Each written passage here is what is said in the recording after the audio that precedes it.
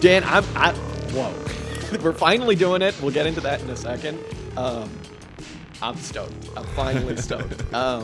I don't know. We got any banner we want to do before we jump into this? What do we want to talk about? My potatoes finally sprouted. That's pretty cool. Yeah, exciting. Very exciting. I think that's what they are. I went back today, and some of the leaves were like kind of starting to like fall off and die, and I was like, oh, it must be too cold. So I had to cover them up today. I covered them with a little blanket, and hopefully they'll survive, because tell you what, it's still cold here, Dan. My potatoes, Well, they're finally here, but oh goodness. Godspeed and God bless. Godspeed and God bless. The common potato, the best food, perhaps. You know what I was thinking, actually, today, which I feel like you'd appreciate this. You know what's making a running for possibly the best food? Hummus. It's getting up there. Nice. Hummus is pretty damn good. Yeah, I'm a fan. I found myself being like, whenever I make meals, I'm like, what can I make to just put hummus on? Can I just put hummus on a potato? I don't know. Can I put it on spinach? Sure, why not? It's the other way around. It's not you make a meal and then consider whether you could put hummus on it. Exactly. Like, can I put hummus on Wheaties? I don't know. Would that make sense? Yeah, mashed potato. I put it on mashed potato a lot. Wow, that sounds good. Yeah. Oh, interesting. Hummus and mashed potato, you say? Interesting. Do you remember? Do you remember that time that my mind was blown about the fact that you could use garbanzo bean juice as like an egg white substitute? And I was like really excited, and I told you, and you're like, wow, Jack, I had no idea. I was like, oh yeah, okay, whoa. Yeah, I remember trying to affect some level of sarcasm. I'm not quite sure whether it was on quite the level that you've just demonstrated. Sure, that was a bit of an exaggeration. That's the vegan. That's like day one. They tell you that. It's like, you can do what with what? I always thought that was just water. Anyway, I don't think this banter's going anywhere. I don't think this banter's going anywhere. We haven't got we haven't got the energy for like, we can't like feign excitement in the sort of mundanity of our sort of chat. The vegan like, cheese. Yeah. Tell you what, sometimes Dan. like the pre-podcast banter is designed to sort of like soften people up, for then we're gonna hit them with all the sort of boring but like, I don't know. I think there's nothing boring in this episode. There is not. It's just one big hit after another. Okay. We're hyped and we can't yeah. Okay. I'm close to standing up. Longtime listeners will know, old heads, one might say, that Dan and I, since a very early episode, have been teasing a book called The Book. And when I say Dan and I, it's mainly just been me. It's just Jack. I read this book last summer, kind of on a whim. I saw it in a local bookshop, and I was like, yeah, I'll pick that up. That looks interesting. The book is The Devil's Chessboard, which is kind of a lame name, I'll be honest. And it's written by a guy named David Talbot. And it is ostensibly, at least the bit that we're reading right now, we're not reading all of it because there's just too much in it, but ostensibly it's history of the CIA. But I think kind of what it winds up being is a biography of Allen Dulles. Yeah, I keep calling it a biography of the CIA. Yeah. So. Yeah, absolutely. It's that story of like, maybe like the organizations that would go on to become the CIA up to, I don't know, 1963 maybe? We'll just use that as an end date. Why not? Arbitrary date. Maybe like November. I don't know. But so yeah, early CIA years, and how that famed institution has gone on to become one of the worst, I suppose, and its role in world history. But really, this book just serves as like a collection of nuggets that are just blow your mind, and that's why I love it. Yeah, I mean, it's really wonderfully written, and it sort of like develops all of these. It's just developing a sort of meta narrative whilst also introducing these cast of scoundrels. Yes, and then sort of drip feeding to you nuggets of their biographies, which reveal themselves to be, the most duplicitous, the most deranged in some cases, the most psychopathic. Yes, the most amoral. Preach. Just a collection of the people you could ever fear to encounter. Yes. Not good dudes, I think we can say. No. I mean, Wow, how do we start? I've been wanting to talk about this book for a long time, and I finally forced Dan to read it. What we're going to do is we're going to talk about up until the chapter, I believe, called, is it Scoundrel Time? Yeah, well, maybe we'll do the Scoundrel Time. I read a little bit further after that, but Okay. yeah, it's basically up until sort of like 52, with the sort of like the electoral victory of Eisenhower, that Yeah. Eisenhower-Nixon Yeah. ticket. I love Presidential ticket. that the chapter on Nixon is just simply called Scoundrel Time. Yeah.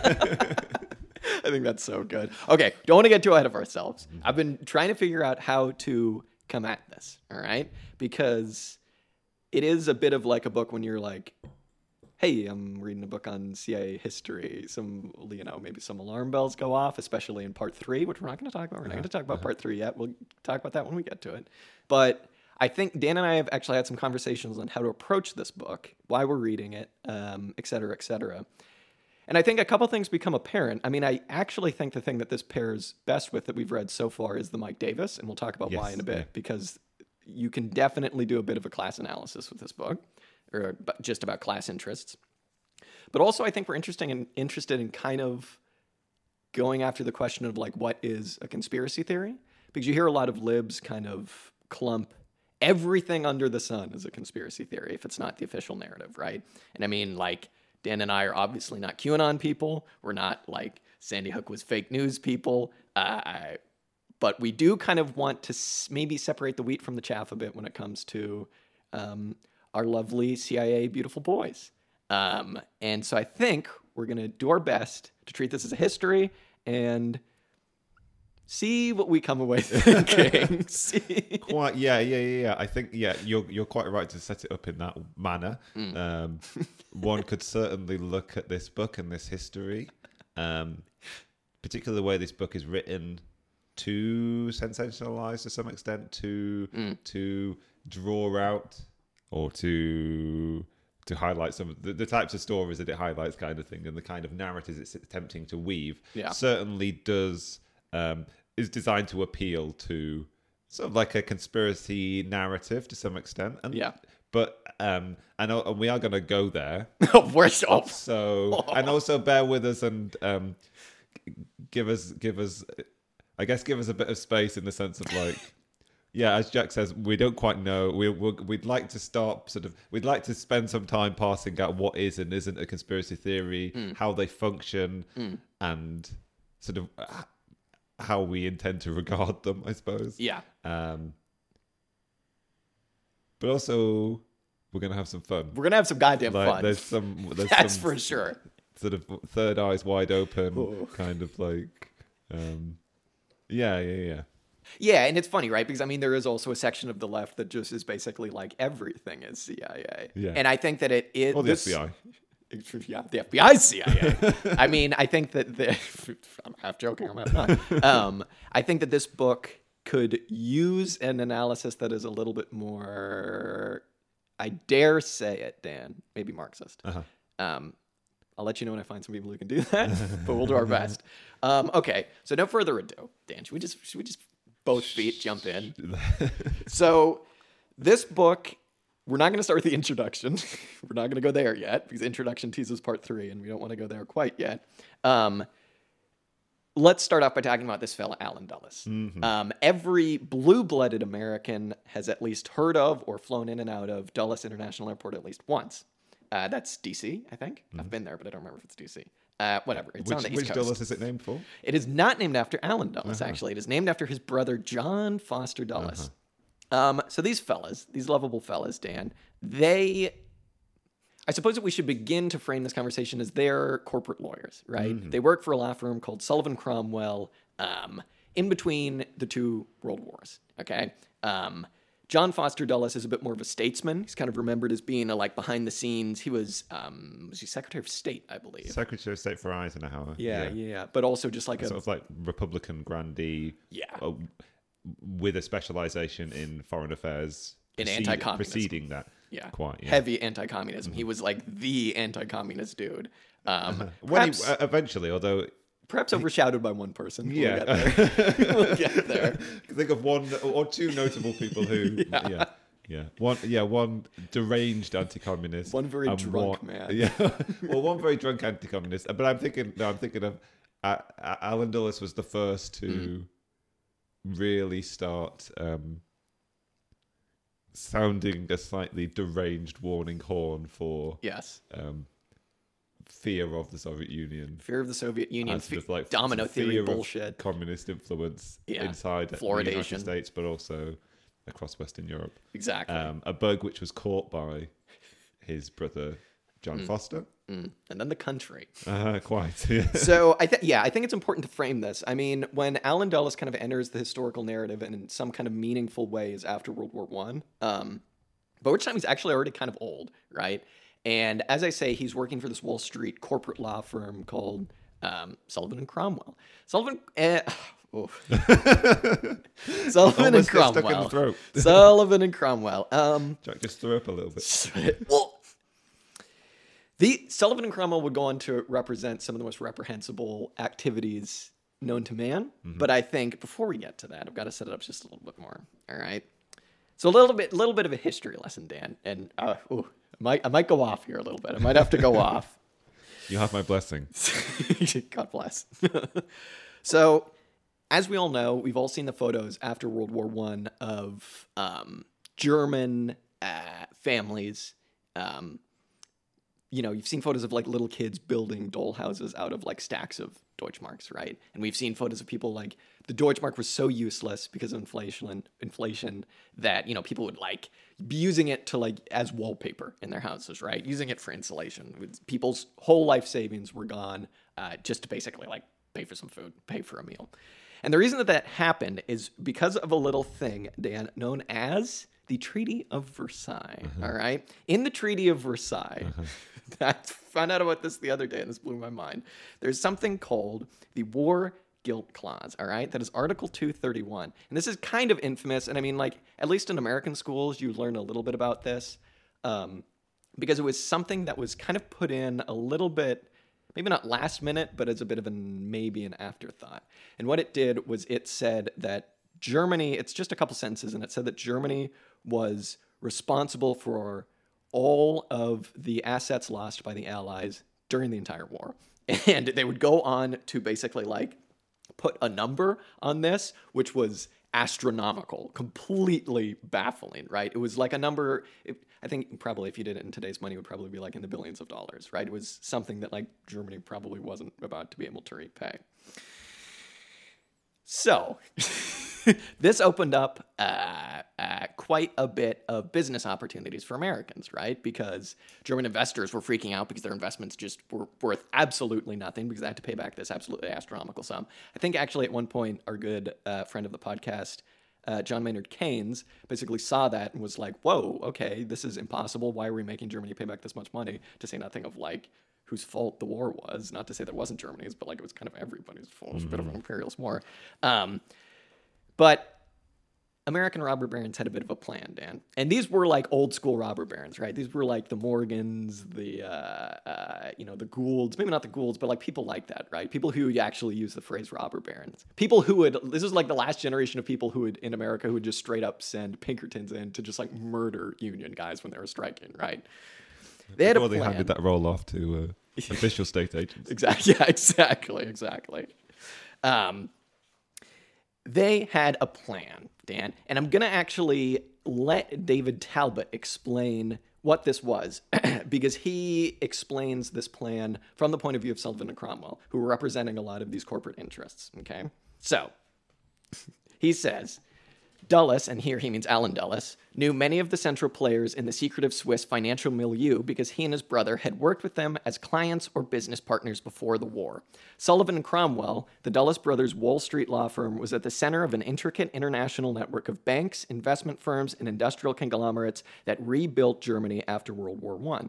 And when he says rebuilt here, what he basically means is like stealing these investments for pennies and then basically, profiting off of that, helping to rebuild. Mm-hmm. Foster, the law firm's top executive, grew skilled at structuring the complex merry-go-round of transactions that funneled massive U.S. investments into German industrial giants like I.G. Farben, chemical conglomerate, and Krupp Steel. Anybody who knows anything about World War II knows that IG Farben, they were the people who made Zyklon B, among other things, which is the gas that was used in the concentration camps. And Krupp Steel, of course, built basically all of the panzers and things like that, all of the war materials. The profits generated by these investments then flowed to France and Britain in the form of war reparations, and then back to the United States to pay off war loans. So I think that basically sets up all of this story, because what's basically happening here is American private investors, old school robber baron guys, are going, oh, we can make a killing off of this if we buy this investment for really, really cheap, invest heavily in Germany, and then allow those profits to be sent back to France and Britain in the form of war reparations.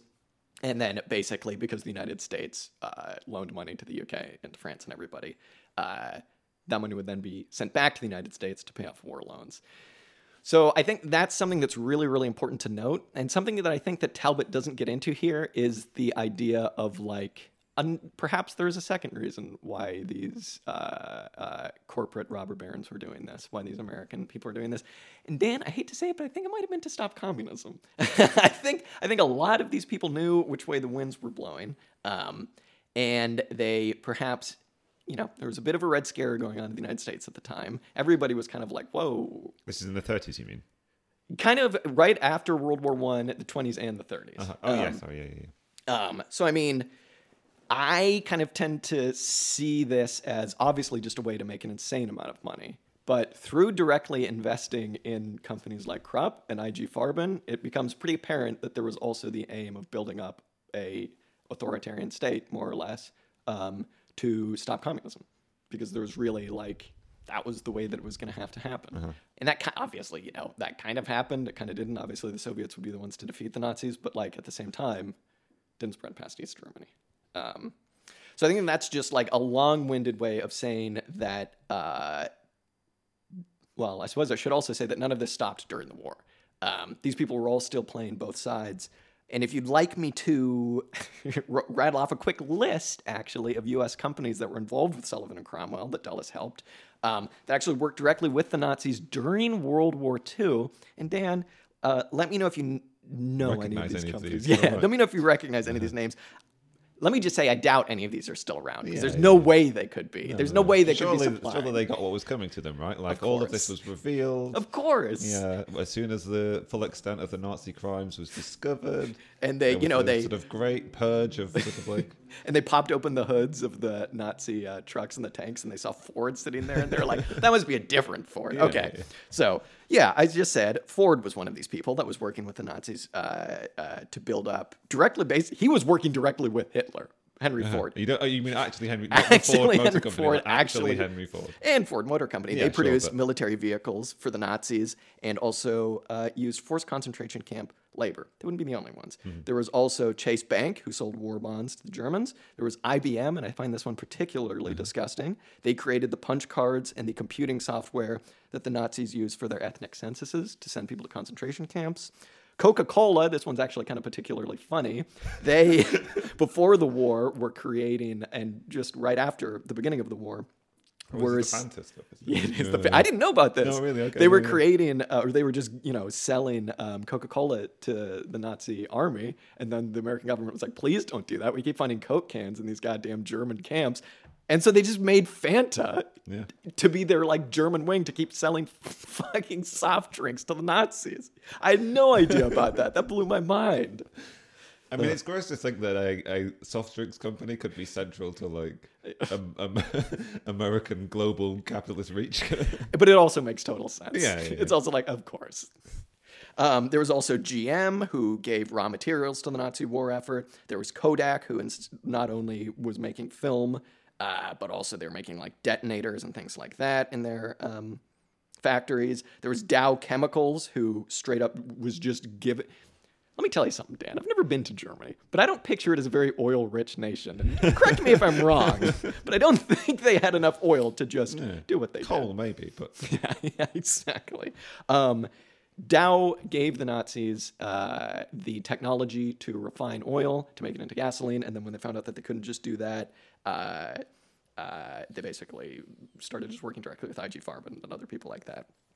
There was Standard Oil, who for the entire war was supplying something called tetraethyl lead, which is vital to the operation of the engines in all of the planes in the Luftwaffe, and without it, they wouldn't have been able to have an air force. So it's cool to know that Standard Oil could have stopped the war whenever they wanted, but they didn't, of course, because they're making a shit ton of money on both sides. And I should also mention that there was one... I don't really understand what these companies do. Like when you're in New York and you just see like a large building and it just has several names on the front. I guess it's a law firm. I guess it does a bunch of things. There was something called Brown Brothers Harriman. All right, Dan. And this was the American front company for a guy named Fritz Thyssen. I don't know. I wrote it down. I can't even read my own handwriting. Thyssen. He was known as the Nazis' financier. He funded Hitler's ride to power. He was basically the money guy. And Brown Brothers Harriman was the American front for that company that set up front companies so that Americans could donate money to the Nazis. All of those companies obviously still around. Brown Brothers Harriman as well. You might not know about them, but they're still hanging about. So I guess that's the first part of the story, right? Is American involvement with the Nazis. And when you think about World War II as, you know, someone like Howard Zinn did, where he's like, God damn it, I'm going to go fight some fascists. I hesitate to maybe not call him a commie, but he was commie adjacent. And he was someone who's like, I'm going to go kill some goddamn fascists in the name of the United States. Planes he was flying, the cars he was driving, the cars that his German counterparts were flying, whatever you do with a car, maybe drive a car, planes that were flying, all being made by American companies, or at least with technology by American companies. And Allen Dulles was at the center of it with Sullivan and Cromwell. So that's the first bit of my spiel. Let me just wrap it up for you real quick, Dan. That war guilt clause that I mentioned. I'll give you 2 guesses, Dan, as to who wrote that clause. And I'll tell you, Dan, it was not Allen Dulles. Who's your second guess? Was it one John Foster? It was fucking John Foster Dulles, the guy who would go on to become the Secretary of State for Eisenhower, was at the center of all of this money moving around and funding the Nazi war effort, and specifically wrote the war guilt clause to open up Germany to American investment. I read that and my mind was just, my third eye just like burst from my head. I was like, are you fucking kidding me? Yeah, I think one thing we're going to learn through this book is that whenever there's something dastardly going on, you just have to have a look under the nearest rock and there will be a Dulles. There will be a Dulles, or there will be a fucking Brown brother, or a Harriman. Some representative of the Dulleses, one of their agents of some sort of other, probably a future president, hanging around somewhere nearby. That's the one thing that I discovered from this. I mean, it should have been totally obvious to me, but as an outsider to American politics, like, I know some of these names of people who have some period of time where their actions are connected with some degree of infamy. Sure. But really, if you look at the biography of these people, like, it's infamy all the way down. It is just like, infamy at all the way any down. point in their career, it's just the same kind of like, just dastardly activity. Yeah, absolutely. I mean, it's funny, right? Because I think that one of the things that we're also looking at in this is like, well, what use is all of this to some kind of left, right? What use is this history to the left? I'm of the mind, obviously, that it's of quite a lot of use. We can kind of talk about that later once we get more of the story. But I mean, like, if you're to be exposed to all of this in an apolitical way, you're going to wind up, at best, I think, well, at best, you're going to become a communist, but that's not a lot of people. You're going to become one of these, like, kind of like 1% is bad people. Because you kind of look at this and you go, oh my God, it was just all the same people. Allen Dulles' reign went from like the end of World War I all the way up until like the 60s. And it's really easy to just go, this isn't a function of the system. This isn't the system operating as it should. This is an anomaly, right? And so I think that, like, one of the important things that we need to keep in mind, and when we're looking at this, is like really kind of trying to shape the narrative for what it is that this is the system operating exactly as it should, and that after World War I, which was maybe you could say the last kind of gasp of like an imperial royalist or maybe just aristocratic thing, that the bourgeoisie came in and they were like, fucking, wait a minute, World War I, if we did that again, we could all make a ton of money. And they did. And they were playing both sides, and it worked like a dream. Yeah, you're quite right to highlight that, because we are really at risk of falling into the trap of becoming very fixated on a few names and a few actors. And one thing we should bear in mind is to always look for what is their class interest, what collection of capital do they represent? Because as you say, like these are representatives of the sort of East Coast banking elite, and we've discovered other factions of capitalism sort of vying for power in American politics in other readings that we've done. Absolutely. So yeah, that's always the question. Like, what's the class basis of what's incentivizing them to take the actions that they're doing? Particularly, it speaks to something that here I am suggesting that we should focus on their class interests and not the persons involved, and then I begin to speak about the people involved immediately. It's because it's a good story. Yeah, exactly. Yeah. But what I was going to say was something about the character of these people is that they appear to represent. They will champion certain ideologies and certain political positions, but what stands behind that in most cases seems to be a strong amoral core. Yeah. All they're interested in is their own interest and the financial interests that they represent. Any amount of sort of vociferous anti-communism, say, will turn around immediately and protect anybody who might at one point fall foul of the sort of American witch hunt for communists in the 40s and 50s. Sure. And these characters will protect them because they have some kind of connection to them, some type of interest, blah, blah, blah, blah, kind of thing. And it's the same with like Dulles' actions. Well, here we are prior to World War One. I'm sort of transitioning us into World War One. I speak of Alan Dulles here, kind of thing. Like the degree to which he stifled the exposure of the true extent and scale of the Holocaust, the degree to which he hid that, wasn't motivated by some kind of like underlying Nazism. Not that he necessarily like disagreed. I'm sure he wasn't anti-Semite. There was one bit though where he was like, I did read an interesting book today called Protocols of the Elder of Zion, and it's just like, oh my god, I'd forgotten about that, and I would imagine that you would like to hinge some amount of or to hang off of that some amount of anti-Semitism, perhaps. Yeah. Yeah, perhaps. But yeah, what seems to be the central part of their character is just self-interest and class interest. Absolutely. Through and through. Kind of thing. And it's funny, right? Because I've been trying to come up with a way of like at this time period designating the Eastern like Wall Street banking establishment. I should say financial establishment. And it at that time, and we've seen this kind of fall apart around the kind of like Reagan time, where Mike Davis talks about like the Sun Belt bourgeoisie, the defense industry, all these new industries popping up to support him.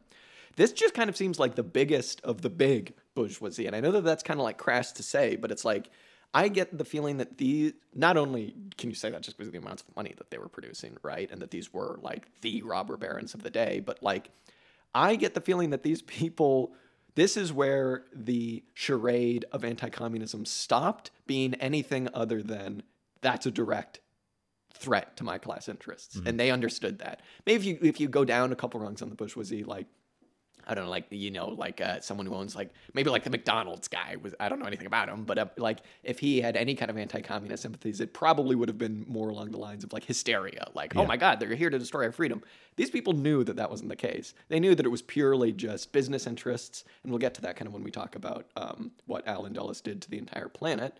But, you know, these people knew what they were doing and they were acting directly in their class interests very consciously. And spinning this myth of anti-communism as being bad, and you know, it's all this horrible stuff. So, I suppose that's kind of why I say the biggest of the big bourgeoisie. Like these were like the big ass bourgeoisie. You know what I mean? So, yeah.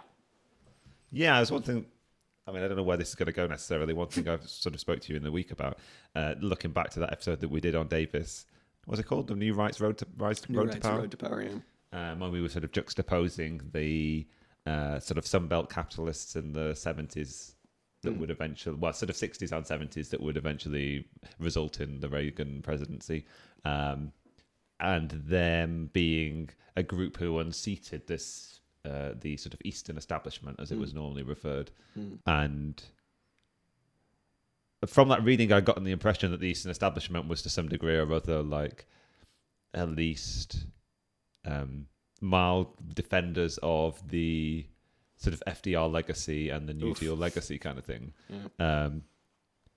What shocked me about this, and we'll get onto it later, I suppose, was the degree to which it was after 45. Like, it was almost like an all-out pitch battle Absolutely. between the FDR legacy and this group that we're introducing now, kind of thing. The people around the sort of financial elite, around the Dulleses, people that were associated with the sort of with Eisenhower as well.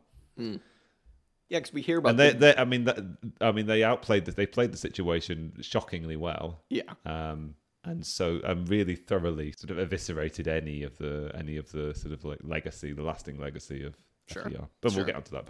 Well, yeah, I mean, I think that's a good point because I think that we hear the phrase New Deal consensus tossed around a lot. Yeah. But all that really was popular support for the New Deal policies. Yeah. And it's like, obviously, there were New Dealers, ardent New Dealers in public I office. it would seem like any amount of New Deal consensus was basically a gradual unpicking rather than a sort of like swift decapitation kind of thing. Although it actually was quite a swift decapitation. Yeah, it was pretty quick because certain people were swiftly gotten rid of. I mean, perhaps that was the strategy, right? You get rid of certain influential people and then you gradually erode the public's commitment to it after you've gotten rid of the sort of like key advocates, I suppose.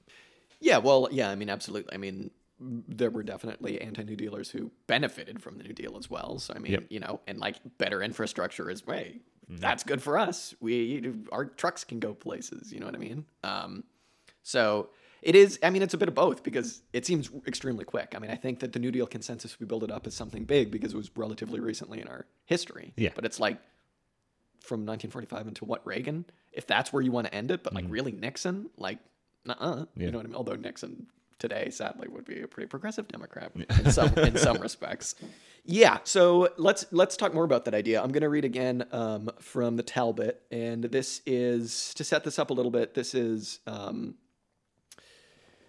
Talbot trying to explain the degree to which, even as the New Deal was in place, even as FDR was in power, just how under attack it was, right? And so a fella named Henry Morgenthau, who was a bit of a New Deal fella, wheeler and dealer, goes to go see FDR to basically say some bad things are going to happen, maybe to you, but just to like all of us New Dealers if we don't do something about these people who are actively plotting against you, right?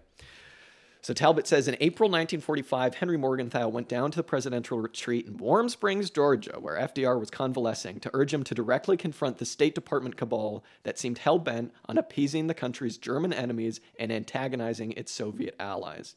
Sitting down for cocktails with the president, Morgenthau was shaken by the president's, quote, very haggard appearance. His hands shook so that he started to knock the glasses over. I found his memory bad, and he was constantly confusing names, end quote. After drinks and dinner, Roosevelt seemed to rally, and he asked Morgenthau what he had in mind. The Treasury Secretary told him that it was time to, quote, break the State Department and replace the old guard with loyal New Dealers, end quote. FDR assured Morgenthau that he was with him 100%. The next afternoon, April 12th, Roosevelt died after suffering a massive cerebral hemorrhage. Hate to laugh at the guy, but like, oh, that sucks. Damn, we were that close. Let's, as we like to do, let's do a little alternative history. Is there any world where Morgenthau's plan would have been successful, where it might have bought the New Deal some time, but I think that we really underestimate the degree that these big bourgeoisies fellas wanted FDR gone and wanted the New Deal gone in 1945. Like, we were still fighting the Nazis, and they're like, the Nazis, what have they done? You know what I mean? I have a hard time believing that anything could have been done. Would have happened. Yeah. Yeah. I mean, it didn't. Obviously, FDR died, but like that plan died with him. So, I mean, there are. I suppose areas in this book where it's hinted at that it could quite easily have been the Dulles group of sort of this cabal of people who ended up on trial in the 40s. As a result, the late 40s, as a result of their treason. Well, I was going to say dealings with the Nazis, but well, yeah, same thing. Yeah, I mean. But I don't know whether I get more the impression it's kind of like a by rights thing than an actual plausible series of events that could have come about, I suppose. Sure. Yeah, I mean, if we take it as a systemic problem, the answer is no. FDR couldn't have just gone, we're going to have a softer version of capitalism, baby, and then not expect people, capitalists to not be like, no. Yeah. But it was shocking to me looking over this period of time. One, I mean, it made good fodder for the sort of like socialist and communist, the communist witch hunts of the late 40s and early 50s. The fact that so many people who were sort of democratic politicians or took up significant positions in the FDR administration were people who had connections to the Socialist Party, who had avowed sort of socialist connections, had by contemporary American standards, had real legitimate left-wing credentials. I mean, the person I have in mind is Jerry Voorhees, right? Who is the person who we'll come on to in a little while, whose seat Nixon took from him in 46. But he's someone who was advocating for sort of quite sweeping nationalizations, advocating for a minimum wage. Nationalizations of the oil industries, right? As well as seeking to expose some of these sort of what you've just described as treasonous activities. Nazis. American Nazis. Some of these American Nazis. Someone who was a committed Democrat, but somebody who had been in the Socialist Party. And it's something to overlook when you look at contemporary America or the last half century of American history, I suppose, that there was this period of time where there was significant overlap between the Democrats and sort of representatives of labor, I suppose. Sure. So to discount that, at least as a political force that had some weight, would be premature, perhaps. But I mean, obviously, what the long-term alternate scenario may have been, I'm not sure. I mean, maybe the US might have ended up with a slightly more comprehensive healthcare system than it currently has at the moment. I mean, that's what Nixon wanted, so probably well, not. Yeah. So perhaps the New Deal legacy may have been more significant than it was in terms of more extensive government programs that might have been brought into existence, kind of thing. Sure. But you're entirely right to say that it would have suffered the same decline that social democracy suffered anywhere in the world, I suppose. Yeah. Yeah, I mean, Talbot is very quick. Maybe it's just because he's a bit of a lib, but he's very quick to be like, Voorhees wasn't a communist. He wasn't a communist. Sure, he was in the Socialist Party, but he's, come on now. He wanted to nationalize things. That's it. Yeah, there's the point in time when he uses the phrase hardcore communist. Hell yeah. Hell yeah. Yeah, which is clearly coming from someone who doesn't have any, I mean, God bless him, and I guess fair enough, anybody, or maybe not God bless him, God bless anybody who manages to fill their brains with the necessary terminology to differentiate different types of communists in a meaningful way and continue to remain sane and willing to engage with politics in any meaningful way. What do you think hardcore communist means? Do you think that means council communist, or he's just he's in the SPD? We actually look hardcore. at the footnote. By footnote, by hardcore communist, I actually mean a particular subset of council communists who adhere to a certain set of principles between 35 and 45, not to be mistaken by the Italian council communists, or those fucking MLs who were effectively sub-Leninists. That would be amazing. No, I don't think there's any kind of that degree of nuance. Yeah. Let me hit you with probably what's going to be my last quote of the day, which is FDR talking with some person. But then Talbot goes on to talk about somebody named Mills, who's C. Wright Mills, who wrote a pretty influential book called The Power Elite, which is an attempt at a class analysis from someone who is not a communist. And that goes about as well as you think. But from what I can gather, it's a book that really tries to expose the movers and shakers of the United States who aren't elected and who are private people, right? So it starts out with a quote from FDR. It says, "The real truth," FDR wrote to Colonel Edward M. House, President Wilson's close advisor, "is, as you and I know, that a financial element in the larger centers has owned the government ever since the days of Andrew Jackson," end quote. For a brief period during the widespread devastation of the 1930s, the New Deal was able to challenge this plutocracy, as Roosevelt called it. Which, come on, Roosevelt, you're a bit of a, come on now. The Roosevelt presidency did not dismantle the power elite. Mills later wrote, quote, "But it did create within the political arena, as well as in the corporate world itself, competing centers of powers that challenged those of the corporate directors." And I think that's kind of what we're getting at, right? So it's like, okay, if FDR didn't just die immediately after that conversation, there definitely would have been alternate centers of power. And I mean, like, again, as we've talked about, everybody who was so excited about Sanders, it was the same thing, but on a much smaller scale, right? It's like, just get some kind of class consciousness going, right? I mean, it's interesting to put yourself in someone's mindset back then in the 30s as the New Deal was, going. Like, how did they perceive of history? You know what I mean? How did they perceive of the word Bolshevik? If you were like a union guy working at the docks in Seattle, like, how did you perceive of the word Bolshie? How did you perceive of the Red Scare of the 1910s and the 1920s? It's interesting because from what I can gather, the American labor movement at that time was so reticent to be militant in a big way, right? I'm not sure what that speaks to. I don't think I could speak to that. But I mean, it's just strange because it's like these people were willing to put their lives on the line to like defend their families against Pinkertons. But I don't know. Obviously there were communists back then, but like trying to put yourself in that mindset, it's very difficult. And I don't want to apply historical hindsight, so...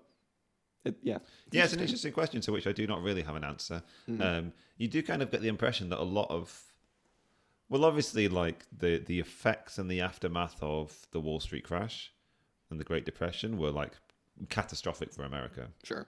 And I think that you get the impression that like there was a great fear that like American society was really beginning to fracture and was really riven by this.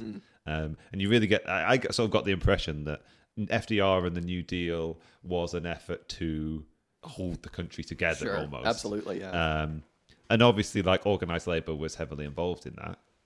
But what I don't really know is what other sort of, like, grassroots movement there was for that. I don't really know how big the socialist and communist parties were. I don't really know what their degree of influence was. I don't know whether something like the IWW was still in existence and what level of strength it had, and sort of to what extent it there was an active working class movement that wasn't just a mass of people and their sort of formal representatives in government and in sort of the trade unions kind of thing.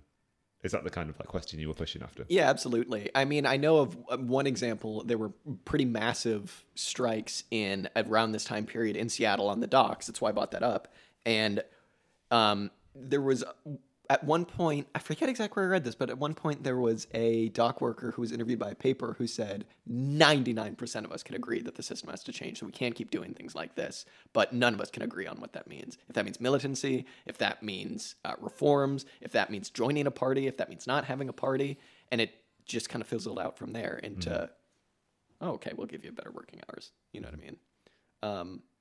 I suppose all that is to say, time period we should know more about. Yeah. Now let me hit you with something else, Dan. We talk about how, we throw around this word Nazi, all right? We throw around this word fascist when we're talking about these people, the Herbert Walkers, the Harrimans, the Bushes, which, let's not get it twisted, Prescott Bush, Nazi.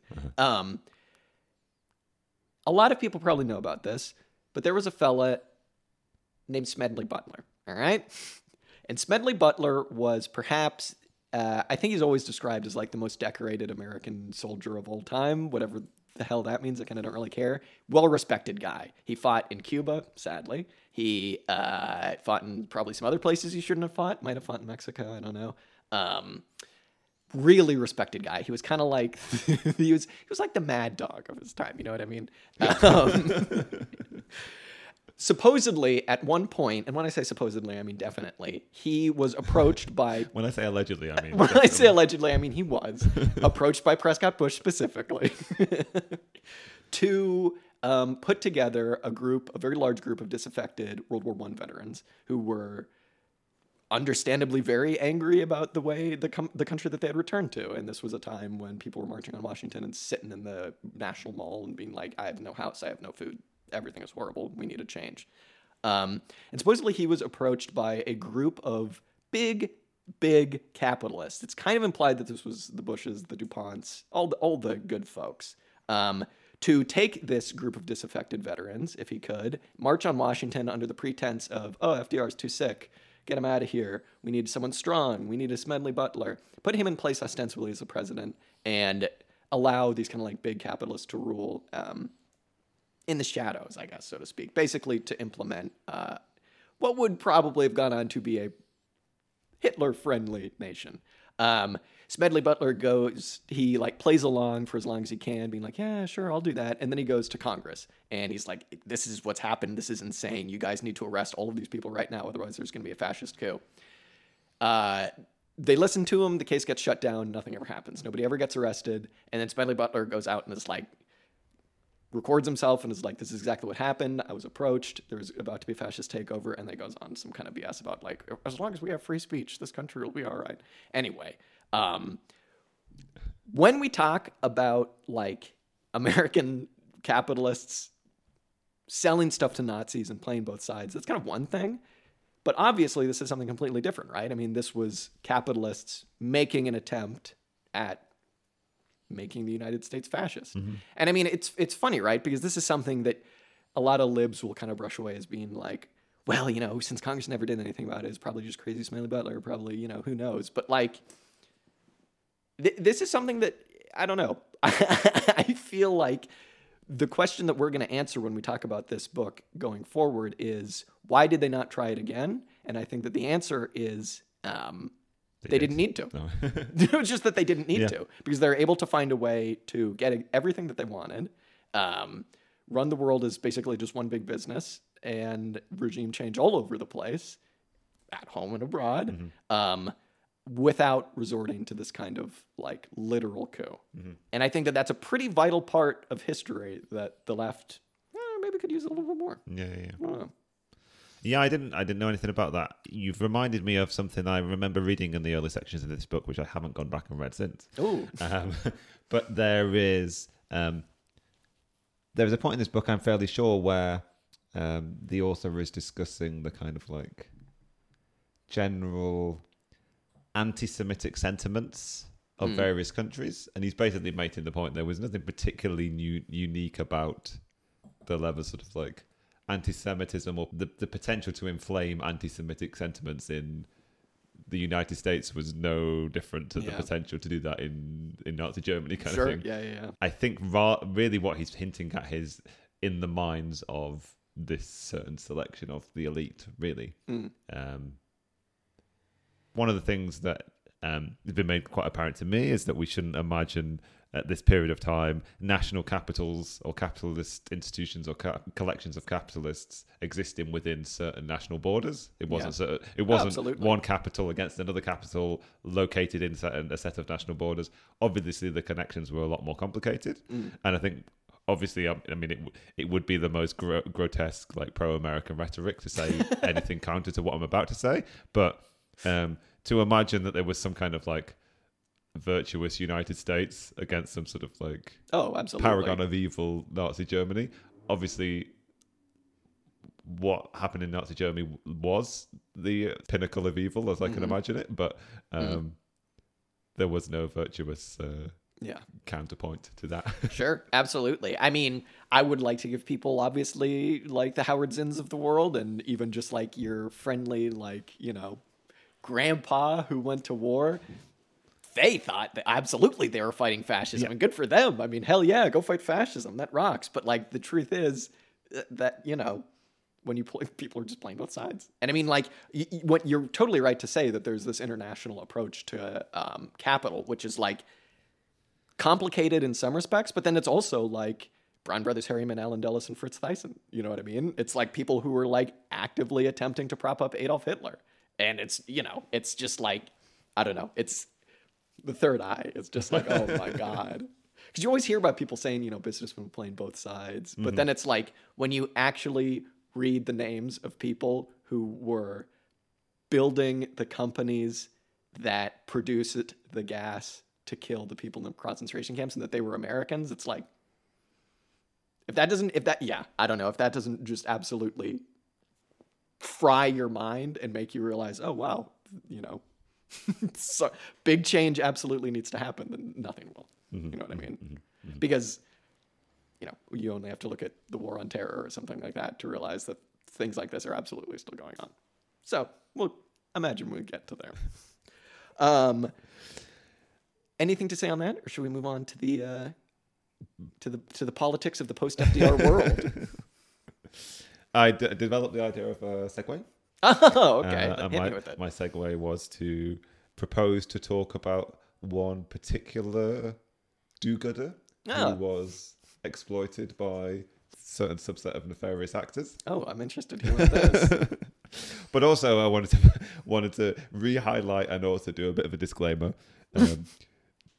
Jack has been very keen to both focus on the activities of certain individuals, but also put the activities of those individuals in a particular class context, which he is commended to have undertaken.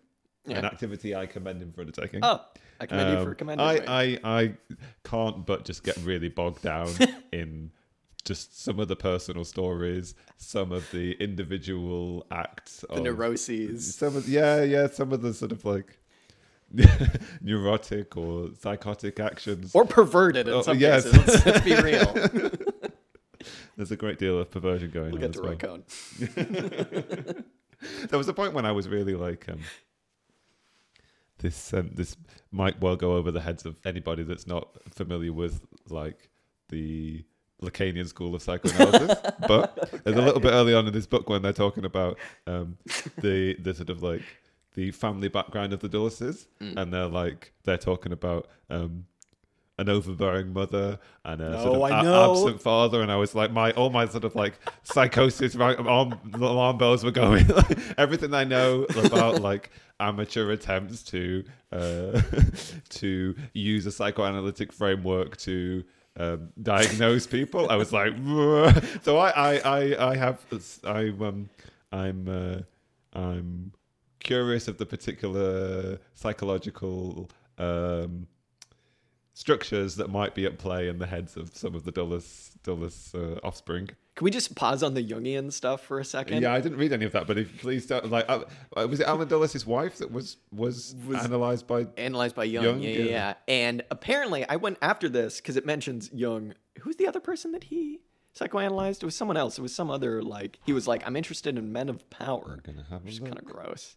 Well, while you're looking for that, there's an essay I believe that Jung wrote. I think it was Jung about analyzing the personalities of Mussolini and Hitler, because apparently he was like at a dinner and like met both of them, which like I don't really know what dinner that was for his meeting these two people. It says here that Dulles' wife Clover, but also his wartime mistress Mary Bancroft. Oh my god! He's both his wife and his mistress. He had analyzed by Jung. Something creepy about Jung doing that. I don't know. It's very odd. Anyway, he wrote some essay about trying to use archetypes to analyze Hitler and Mussolini. And he was like, listen, when I met Mussolini, you couldn't help but like the guy, which I think is really, really funny. He calls him like a tribal strongman, just the archetype of like, let's go kick some goddamn ass. Sure. Whereas Hitler, he was like, tell you what, got a bad vibe from this kid, which again, fair enough. But he talks about how Hitler was more of the like shamanistic archetype, which is, I think, really, really interesting, of this person who takes all of the paranoia and neuroses of an entire society and then takes them all upon himself and just creates something completely different, which is just this psychopathic rage. Would still like to know what that dinner was that Jung like met Mussolini and Hitler at. Sounds very odd. Anyway, I just want to talk about Jung. So, Alan Dulles, stationed in Switzerland as an OSS sort of like station chief, I suppose, that sort of relishes the activity, is well into it, comes home in 1945 and goes back to working at his law firm. And all of his former collaborators, all of his wartime friends and allies, seem to think that their spying days are behind them. But when you say wartime friends, obviously you're talking about some Americans, but you're not talking about Nazis, are you? Some Americans, some Nazis, some legit Nazis, some people who were instrumental in aiding certain Nazis in escaping prosecution. Karl Wolff, Reinhard Gehlen. Who's the other guy? Bond Man or something like? I don't know. Not Bond Man. Yeah, we skipped over certain sort of like wartime activities. Okay, let's go over it quickly. I'm going to sort of ad hoc what I remember, and you'll have to chip in and fill in, kind of thing. As I recall, Alan Dulles, stationed in Switzerland, had cultivated certain relationships with certain influential Nazis. One of them, Karl Wolff, who was advisor to Goebbels or something. One of the one of the sort of like number 2, number 3 Nazis kind of thing. Wolff was sort of chief advisor to, but ended up stationed in Italy toward the end of the war. And basically, Alan Dulles was incredibly keen to protect these people, Wolff and some of his underlings in Italy, and he pulled basically every lever and every string he possibly could to keep them out of the dock at Nuremberg. Yeah. Wolff in particular really should have been one of the first collection of Nazis tried at Nuremberg, basically. Sure. And basically the only appearance he ever made at Nuremberg at any of the trials was to be a witness for the defense of some of the Nazis. Jesus fucking Christ. And although it was the official policy of the FDR and Truman administrations to, I guess, give low legal quarter to the Nazis and the rulers of Nazi Germany, basically they were all going to be tried for the crimes for which they were committed, which was kind of the first time in history where they'd endeavored to do this to the leaders of defeated countries. Ordinarily, like, there would be some leniency given, kind of thing. Certain overlooking of war crimes often went on. Sure. But Alan Dulles disagreed with this policy vociferously. Partly this was motivated, I think, by his very early fears that America was liable to enter very quickly into a conflict with the Soviet Union with a degree of hotness or coldness, sure, undetermined yet, but he thought that the Soviet Union posed this sort of grotesque threat to America and American interest. Can I just say, on the note of the trials, who it was that actually said we should have trials? Because Churchill specifically was like, get all of the main Nazis and shoot them. Hang everyone you can. These people all need to die. FDR was like, yeah, sure, why not? And it was actually Stalin who was like, we should probably have a trial. I'd forgotten about that. Yeah, although Stalin was a fan of a good trial. Yeah, I know. A show trial. Yeah, of course. Nonetheless. Although, yeah. Maybe I'll try and remember that quote from Churchill. Every time people are quoting Churchill in future, it's like, yeah, hang and shoot all the Nazis. Yeah.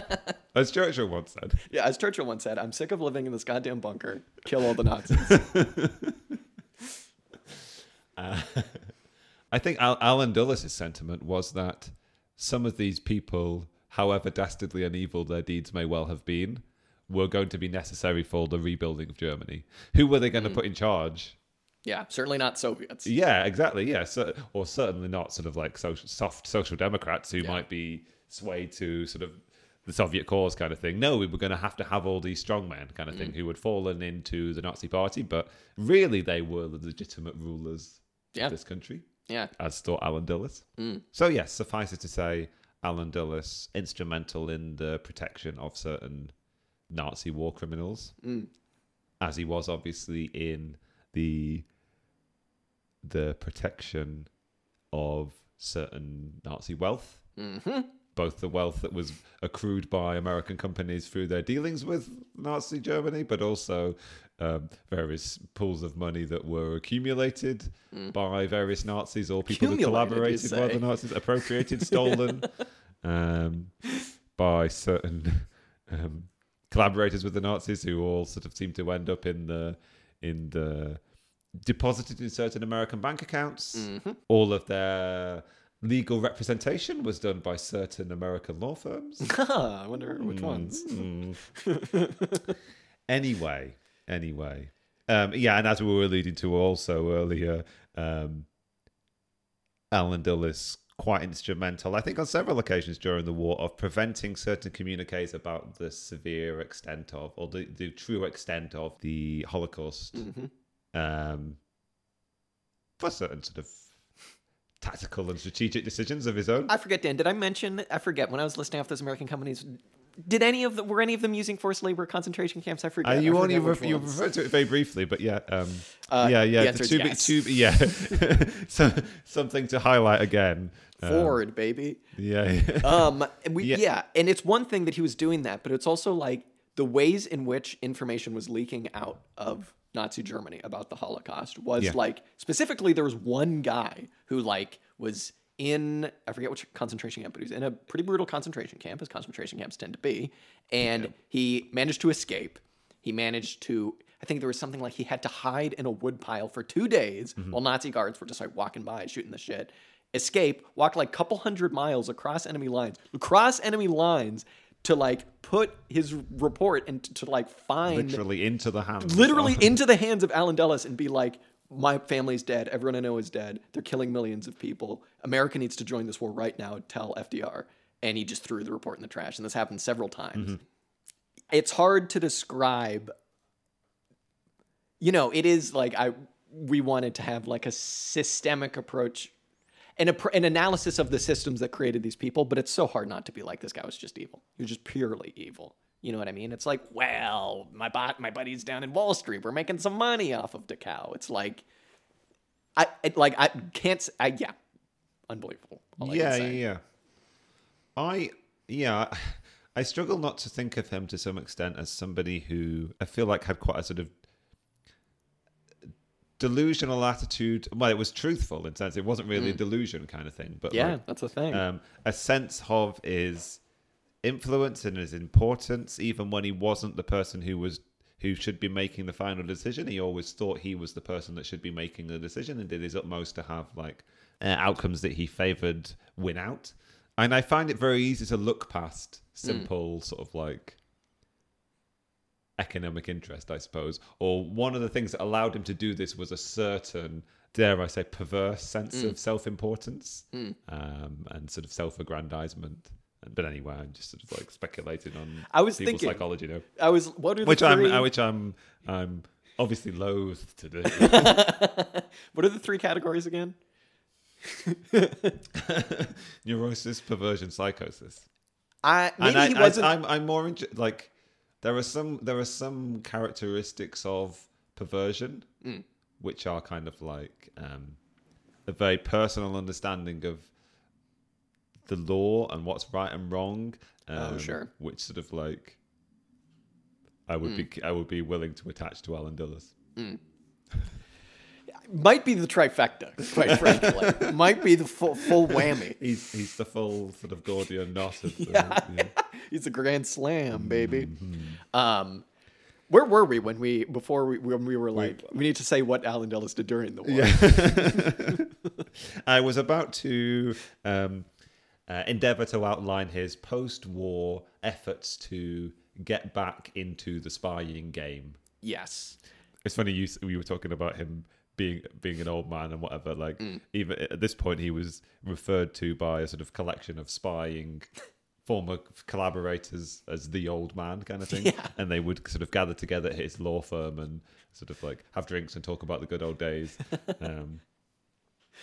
But Alan Dulles is certainly not willing to be out of this game yet. Oh, absolutely not. Particularly because of his fixation with what he thought was the coming conflict with the Soviets, and that America needed a much more robust and offensive as opposed to defensive, although it was obviously offensive in a lot of other ways. No, sure. Needed to go on the offense against the Soviets sort of swiftly and preemptively. He became a very strong advocate for the requirement for America to develop a independent and robust sort of like a strongman's approach. Well, yeah, but like a spying apparatus. Sure. A sort of like intelligence industry, basically what would become the CIA. Yes. But a very particular type of agency, which was, as I say, robust, went on the offensive easily, independent in a lot of ways, like given a very free rein and a free hand.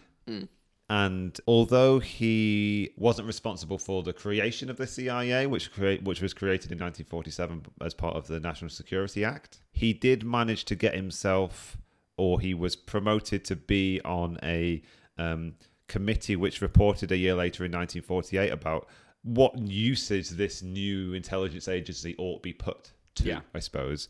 And this report put forward very much a sort of like Dulles vision of what American sort of like counter-communist or counter-intelligence or intelligence activities ought to be, which was very much like a taking off the gloves approach kind of thing. Yeah. Using some of our allies in Europe. Yeah. To do the same things. Yeah, good chaps, I'm sure. So yeah, FDR and Truman had a huge amount of disdain for the Dulleses. Sure. FDR in particular, and then Truman after took over the presidency and maintained this degree of sort of antipathy to their ideas. Truman come the 60s, particularly maybe in December of 1963, would have some things to say about Allen Dulles specifically. And so obviously Truman was not inclined to put the CIA to these uses. Yeah. Truman really wanted the CIA purely to report information to the president, to the Joint Chiefs, so that they could make the decisions on what actions ought to be taken. And I can't remember the particular phraseology he used, but he really warned against the threat that a clandestine and unaccountable CIA might pose, or the kind of activities that it might put itself to. It's easy to follow that logic too, right? Because it's like if you have an agency whose goal is to do like clandestine intelligence gathering, it's really easy if you're in charge of that agency to just go, sorry, we actually can't talk about that right now. We can't tell you about this. This is something that we can't tell anybody about. Can't tell Congress. It'll endanger the operation. And that just gives you a free rein. So it's exactly what wound up happening. Yeah, definitely. But Dulles, given this sort of snub by Truman, basically just went and set up his own sort of shadow intelligence agency, operating ostensibly inside of the sort of State Department apparatus, but basically escaped accountability in exactly the ways he wanted the CIA to operate, kind of thing. Try and find what's the name of the organization that they set up. Is this the one that they set up just in just the gross. Cupboard? They're like set up in some like closet. Yeah, I mean, they start meeting at like in a soundproof like room or something like that. Basically, they just start operating like they are running an intelligence agency. And this is like Dulles and lots of collaborators of his from his sort of wartime OSS days. And they begin to sort of like recruit people in Western Europe. A lot of ex-Nazis they begin to recruit to be sort of agents of theirs. And I think like by the end of the 40s, they're operating this sort of like pseudo-independent spy ring, which basically has about 3,000 employees and another like 1,500 sort of like contracted people. And they're engaged in all sorts of stuff. They're engaged in, well, and one of the almost more benign things that they do is collect a huge amount of money and funnel it to the Italian Christian Democrats in an effort to ensure that the Italian Communist Party lose the sort of elections in 46, which is exactly what happens. But there, I mean, the book alludes to them being involved in far more serious activities, almost going to assassinations, although it doesn't specify who they assassinated. Terrorist acts, especially in Italy. I mean, one of the things that they would do was... This is before the CIA in the 40s, you mean? Yeah. Well, yeah, kind of all throughout Italy's history, though, specifically, is like they would fund operations with like fascist groups or like at least, very least, far-right groups where they would fake communist attacks on the public, which like, okay, that doesn't make any sense. And they go, God damn communists. They blew up a train station at one point. They would just go around assassinating people and being like, this is what communists do, man. You believe that? And that kind of shit, I mean, that worked, right? I mean, what's the guy's name? The pervert who's in charge of Italy forever? What's the guy's name? The bald fat guy. I think he went to prison for a little while. Berlusconi. There you go. The bald fat pervert. Yeah. I mean, your description is apt. I was just like, it sounds like he's talking about Berlusconi, but he wasn't. He didn't rule Italy in the 30s. Or in the 40s, sorry. Right? Sure, but he directly came out of these groups that were founded by, this was its genesis, right? He directly came out of these groups that were like funded by foreign money. So, yes, the wonderfully benign name of the organization that they were operating was the Office for Policy Coordination inside the State Department. And one of the more outlandish and also dastardly and also incredibly effective operations they ran was one called Operation Splinter Faction. And this is where enters our naive and well-meaning person who was used thoroughly by the Dulleses, a story which was going to repeat itself through history, I think. And also enter another collection of nice Quakers. Yeah, always getting the short end of the stick. Who are going to receive another short end of the stick. Particularly a story that revolves around a guy called Noel Field, who Dulles quite spectacularly sold down the river, really quite intentionally, despite having quite a long history with him. Somebody who he'd met during the First World War when Field was still a young boy, and Alan Dulles had been quite taken by him. Dulles had asked what Field would like to do when he grew up, and Field had responded, "I want to work toward world peace." And he had become somebody who was a very committed and avowed pacifist after having seen sort of like both the sort of like caravans of wounded soldiers that were coming through Switzerland at the time, and then also his dad took him on a tour of the battlefields of Europe immediately after World War One, which was definitely going to cement one sort of like pacifistic leanings.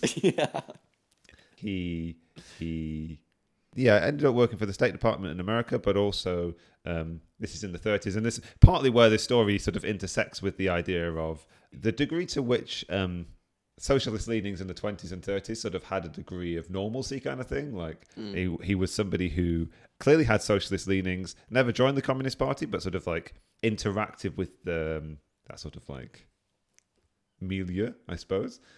He taught himself Russian so that he could read Lenin and Stalin in the original. And eventually his sort of like communist leanings become apparent to a sort of like a Soviet spy, and he sort of ends up sort of like passing information to the Soviets and spends a little bit of time as a Soviet spy, but eventually decides he needs to eschew that life because he desperately wants to remain neutral. He wants to remain an American, but also somebody who has sort of like leanings toward the Soviet Union, because he's just a nice, quite. He's a do-gooder. Yeah, he's just a do-gooder. This is a pro do-gooder podcast, all right? Say what you will, pro do-gooder podcast. But then during the Second World War, he's working in sort of like as some kind of relief agency in Switzerland, and starts to feed information. Another person who's feeding information to Alan Dulles. Sure. In actual fact, he and his wife adopt a German refugee, I think, a young girl, and she ends up cycling weapons over the border into France to deliver them to French resistance fighters there. So people who have a strong working relationship with Alan Dulles. So when it is suggested to Alan Dulles in the late 40s that when it's discovered that Field is intending to go for a job interview in Switzerland, that what they might do is, through a double agent that they have in Poland, feed to the Soviets and therefore to Stalin the idea that Frank Field is in fact the head of a spy ring. The intention being, and it works out probably better than they intended. The idea is that they're going to seed in the brain of Stalin the idea that there is this massive spy ring operating against the Soviet Union in Eastern Europe, and what they will instill is even greater paranoia in Stalin than already exists in his head, and it will lead to this tremendous purge across Eastern Europe, seeking out all of the agents of this non-existent spy ring. And it works entirely as they intended. Yeah. And not only does Noel Field get captured in the Czech Republic and spend 5 years in prison, his wife and his brother both go looking for him through contacts that they have in Poland, and they're both arrested and spend 5 years. And then the aforementioned adopted daughter cycles into East Germany in an effort to reconnect with people that she knows in an office over there, and she's arrested and spent 5 years in a Soviet gulag, until the death of Stalin, and it's basically revealed that this spying and this plot never existed at all, and it was all the influence and machinations of Alan Dulles and his collaborators. So for me, a telling story when it comes to Alan Dulles' willingness to use people without any regard for what it might mean for anybody's life, regardless of the prior relationships that he has with them, but also in this case, the degree to which it's quite a successful plot in a lot of ways. It basically very nearly leads to the collapse of the Czech economy. There are hundreds of thousands of people arrested across Eastern Europe. 170,000 Czech Communist Party members are interrogated. Anybody who basically ever had any connection to Frank Field's wartime activities, which were quite extensive because he was working as some kind of relief agent kind of thing. So, yeah. Pro-Quaker podcast. Always trust Quakers. Always trust the do-gooders, especially if you're Joseph Stalin.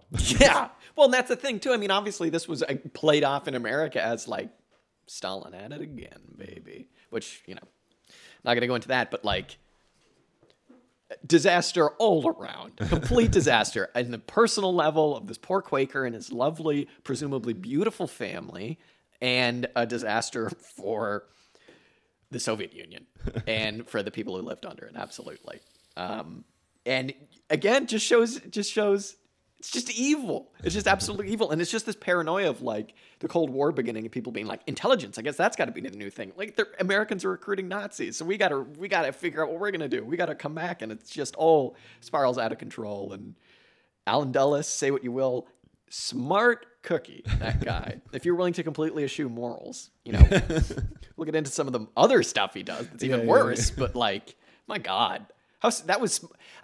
Maybe we should say we don't know about all of these plots that failed, but that one, successful. Yeah.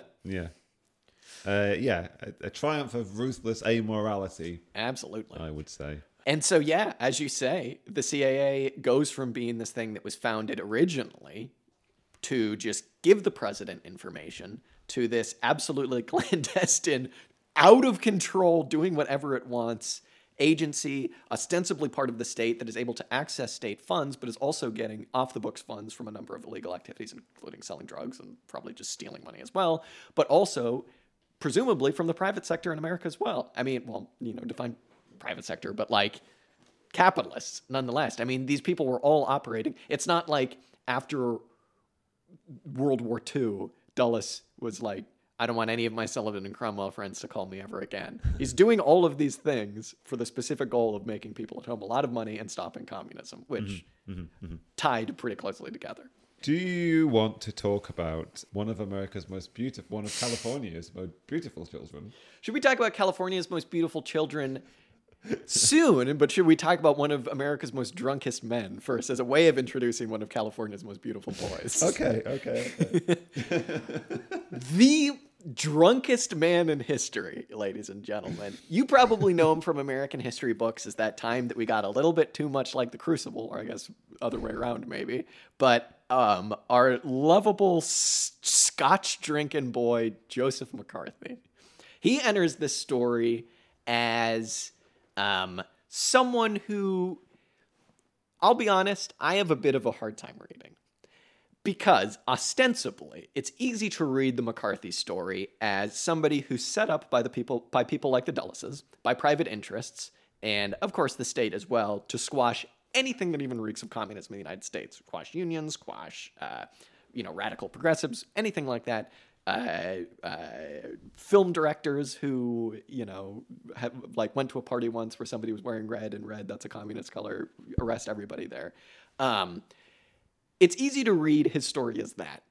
But as this book makes clear, as McCarthy's reign of anti-communists call everybody before the House Un-American Activities Committee, and if not arrest them, humiliate them for being even remotely left, that spiraled out of control pretty quickly. Mm-hmm. And as this book makes clear, the people who set him on anything with a modicum of left-wing activity began to regret it. Is that fair to say? I would say so. Yeah. Especially one John Foster Dulles, author of the War Guild Clause. And maybe we should say this whole time John Foster Dulles has been a State Department guy, and he's been kind of like a mover and shaker in the more political ends of things, whereas Alan Dulles has been the spy brother. Yeah. It almost feels like Alan Dulles has been groomed for this role basically his entire life. There is a degree to which the Dulles family almost lays claim to the role of Secretary of State and a connection to the connection to that department, I suppose. And it's almost like a family heirloom. Yeah, wasn't his... I'm just looking it up now. Wasn't his grandfather and his uncle both served as Secretary of State? So yeah, okay. Absolutely. Yeah. And there is this sense between the two Dulles brothers that like John Foster is entitled to be Secretary of State, and Alan Dulles is entitled to be head CIA chief, basically. And they're the roles that they expect to have, and so much of their maneuverings and machinations are all designed to get themselves to the point where they can take on those two roles, kind of thing, and therefore instill their vision of what American foreign policy ought to be, I suppose. Yeah, absolutely. Yeah, and domestic policy as well, as we see with our drunk boy. Sure. Yeah. It's not. It's really worth fixating on and pointing out quite how useful the idea of anti-communism becomes in this period, and it's not just. It's not just sort of like Senator McCarthy's reign of terror that sort of extends between like 1950 and 1954 kind of thing, but the House Un-American Activities Committee predates him and has a significant committee member in the form of Richard Nixon, and like even Richard Nixon's first political campaign against Jerry Voorhees, it becomes very apparent to all involved, not just Nixon, and not just to his victims, not just his victim Voorhees, but also to the Dulleses and the cabal of people around the Dulleses, quite how useful it will be to purge all of these former New Dealers from government, or not even if they're not in government anymore, but to destroy their reputations, to sort of create this spectre and spectacle of secret communists hiding throughout the government, hiding throughout American institutions. And at the root of all of these purges, particularly the ones that they take particular interest in, is usually some personal desire to advance some sort of personal interest of one kind or other, kind of thing. Absolutely. I mean, yeah, I don't know. It's important to kind of realize, as we were saying earlier, that when we talk about the New Deal consensus, this is like 5 years after World War II ended. This is 5 years after FDR died and was like, yeah, you're right, we have to get rid of every Republican ever. That's not what he said, but you know what I mean. So like, this was a pretty concerted and pretty successful effort at getting rid of, well, we should say they replaced the term New Dealer with communist. And if you were Voorhees, you were a communist. If you were, anybody who smacked of not the Wall Street establishment, although we'll get to what happened later, you were a communist, right? One of the things that really tickled me in this story of the Nixon-Voorhees contest was one of Nixon's strategies was for his operatives, I suppose, to cold call people and just say, basically their line was, this is a friend of yours. I can't identify myself, but don't you know Jerry Voorhees is a communist? I'd be like, damn, nice, Jerry. Well, quite, yeah. That would intrigue us to vote for him. We'll be on board. But apparently spreading. Well, basically, like relentlessly calling somebody a communist, regardless of their actual political connections. It turns out wins you elections in America. Wins you elections. Get rid of those damn New Dealers. Yeah. And I mean, we should say what winds up happening with McCarthy is obviously it spirals way out of control. And do you have the stat that you shared with me before we started recording, Dan, about how many people from the State Department wound up getting sacked? So it wasn't the State Department, but eventually Senator McCarthy turns his gaze on the State Department. And this is at a time when, after the election of 52, after the election of Eisenhower, John Foster Dulles is now head of the State Department, and Foster Dulles basically acquiesces to letting this purge, this witch hunt, run rampant through the institution that he now represents. And one of the sub departments of the State Department, which comes under particular scrutiny, is Voice of America, which was America's like European propaganda arm. Yeah. What I assume is equivalent to the British World Service. And the stat is, of its 1,400 employees, after the McCarthyist purge, fully 870 of them, including its director, have lost their jobs. And let's make it clear, 50%. These were not really New Dealers. No. Yeah, not people who had any particular connection to like substantial policies of FDR. They hadn't fulfilled like significant positions in any government departments, kind of thing. Yeah. Yeah. I mean, clear too that this happens because McCarthy runs out of people who he can reasonably claim might have something to do with communism, then might have something to do with the New Deal, then might be kind of just a Democrat, and then he's just like, I'm still going, I'm drunk, I don't know, I'm drinking a bottle a day, baby. There is a point also when his I don't know what role he fulfills, his assistant? Roy Cohn, ladies and gentlemen, who you probably heard quite a lot of in the last 7 years. I didn't know this. So this is the same Roy Cohn. Yep. Is currently or very recently, because you told me he was Trump's lawyer, but I was like, it couldn't possibly died. be now. He must be. We must be talking like in the 80s. He died in the 80s. Yeah. Oh right, okay. Yeah. But he is of significance now. Just because he was the one who set Trump. Okay, so we do need to go off. Yeah, we do need to have kind of an important conversation here, which is that when there are times, Dan, when you talk about events that took place, that is really easy to come across as like a loony conspiracy theorist. But the reason that happens sometimes is because of things like this. It's because it's the same people showing up over and over again in like, Oliver North, the guy who was involved in effing Iran-Contra, wound up running the NRA under Trump. It's like these people, there are just a group of people. Oh, I don't want to say it's a group of people. There's a small selection of people who keep coming up throughout history, and Roy Cohn is one of these people. And Nixon's one of these people. It's like the reason that these people, the Eastern establishment, latched onto Nixon is because they went, now here's a dude who will just do anything to lick our boots. We'll get to Nixon in a second. I don't want to ruin that. But it's like McCarthy had both Roy Cohn, who went on to be Trump's lawyer, on his team as like his second in command, and Nixon. It's like, it's important to understand that when you talk about some of these things, it can sound crazy, but that's just the nature of the system operating as it should. Because it's like a boys' club. It's just these people keep showing up, and it drives you insane throughout this entire book. You're like, wait a minute, that was the guy who was working with the Nazis in World War II, and now he's in Guatemala, and now for some reason he's in Dealey Plaza. Wait a minute, what? Like, I don't know. It's important to realize that, like, I don't know, that this is not crazy. It's just the system operating as it should, in that if you are willing, as Nixon was, as Roy Cohn was, as the Dulleses were, to just submit yourself to capital, you're going to keep coming up in some of the most dastardly events in American history. The most committed American simps for capital keep showing up.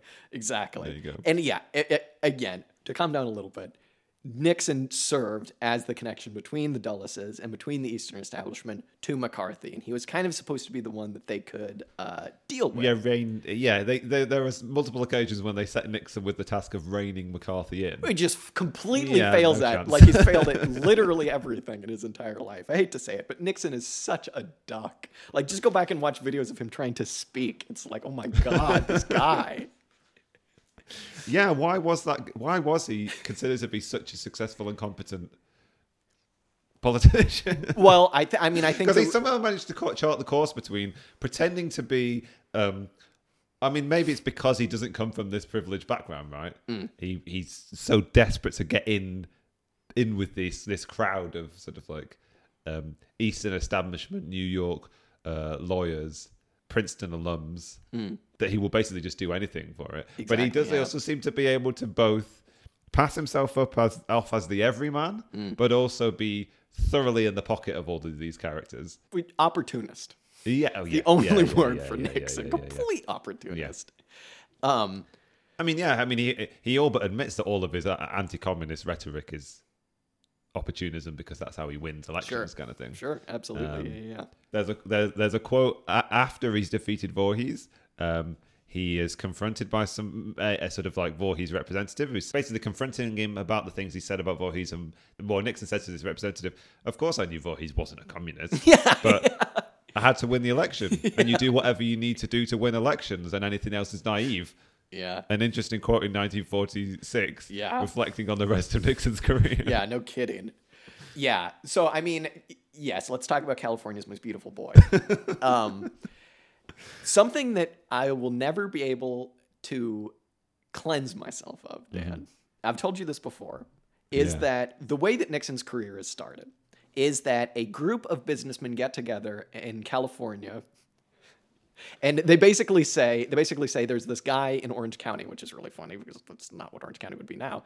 They say there's this guy in Orange County who's causing a lot of problems for businessmen, and that's Jerry Voorhees, right? He's talking about nationalizing oil. Whoa, we're not gonna, deal with that. What we need is the most bribable, lick-splittle-esque, just disgusting toad of a human to just be paid by us to then run against him and just will do anything to win and will do what we want once he's in office. That, of course, winds up being Nixon. But the thing that disgusts me, Dan...